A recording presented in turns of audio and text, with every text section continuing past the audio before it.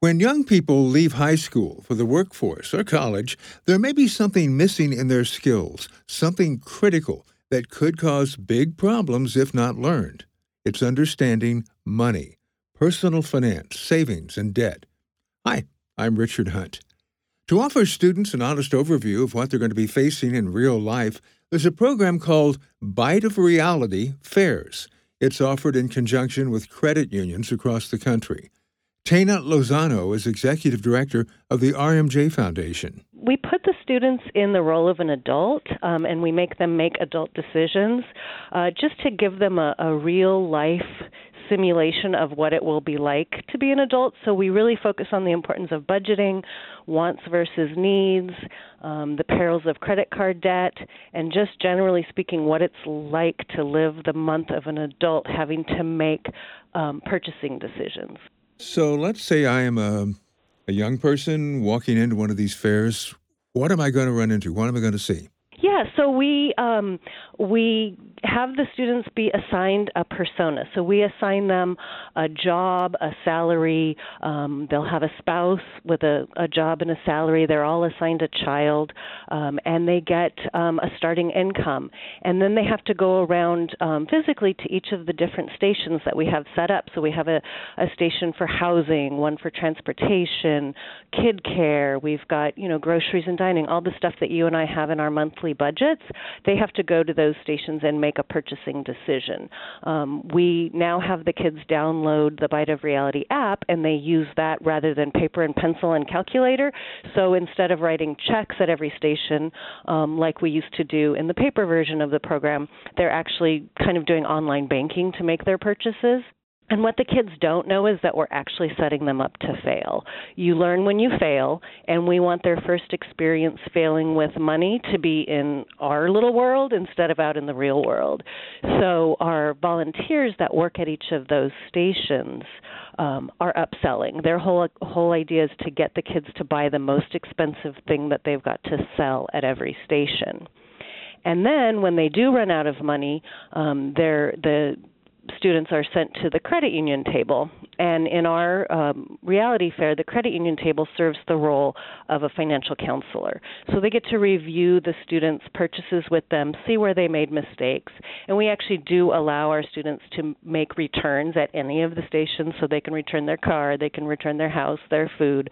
Wherever they feel like they made a bad decision, they can correct that, and then ultimately they succeed. Is there also an encouragement to stay out of debt as much as possible? Yeah, so each of the personas are assigned some credit card debt. We don't actually let them charge things on a credit card in the reality fair, but they are assigned some debt. And when their credit card payment pops up on their app, they have to go to the credit union table, and then they have a brief conversation at the credit union table about the perils of only making a minimum payment. So they do get that exposure to the idea that you really should only use a credit card if you can, pay it off immediately. Making the minimum payment, results in paying much more than the original amount of the item that you put on the card, and that sort of thing. So they do get that lesson. What kind of feedback do you get from the young people who go through this? And also, if their parents are aware of this, what do the parents say about it? Yeah, so we get the immediate feedback from the students. At the end of the reality fair, we have what we call a debrief session. So all the students kind of sit back down, and we have a conversation with the facilitator, the person who's running the program, and get that feedback. And it's interesting. A lot of the feedback that we get, kids are expensive. We often get the kids coming back to the credit union table, or when they're at the kid care table, asking like, "Can I put my kid up for adoption?" Because they don't realize, how expensive kids really are. So we get a lot of that kind of feedback. We actually hear a lot from kids. I had no idea my parents go through this every month. I'm going to go home and hug my mom. So it is definitely an eye-opening experience for them. And, the whole program only takes about an hour and a half, so we're not teaching them everything there is to know about budgeting in that time, but what we're doing is opening their eyes so that they now know that that's something that they're going to want to pay attention to when they have an opportunity to learn about it. All right. Now, These are offered primarily in cooperation with credit unions. Is this something that's going on nationally or regionally? Yeah, it is. It is definitely going on nationally. I'm aware of at least 34 states that have credit unions that offer reality fairs. Here in California, we're working with about 60 different credit unions that offer it, so they are offered widespread, definitely in California and Nevada, as well as in many other states across the country. Okay, and to help me understand here, what is the RMJ Foundation and the connection with all this?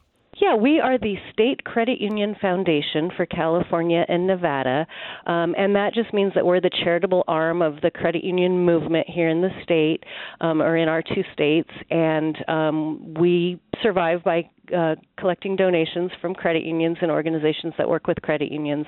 And what we do with that money is to make this program available to our credit unions so that it is offered at no cost to either the credit union or to the either school or community group that they're delivering the program to. And for someone who may not have a huge awareness of the banking financial industry, can you explain precisely what a credit union is? Absolutely. A credit union is a financial institution, so much like a bank in the fact that they offer the same kinds of financial products, checking, savings, loans, all those kinds of services. The difference is that a credit union is a financial cooperative, so instead of being owned by stockholders, a credit union is actually owned by the members. So once you're a member of a credit union, you are an owner of it, you have an equal vote. The members of the credit union vote for the board of directors, for example, and then where a bank or a for-profit financial institution works to make money for their stockholders, a credit union is able to take that money and put it back to the members. So typically you'll find that credit unions have lower rates on loans, higher rates on savings, fewer lower fees, and that sort of thing. All right. Tana, I sure appreciate your talking with us. Absolutely. My pleasure.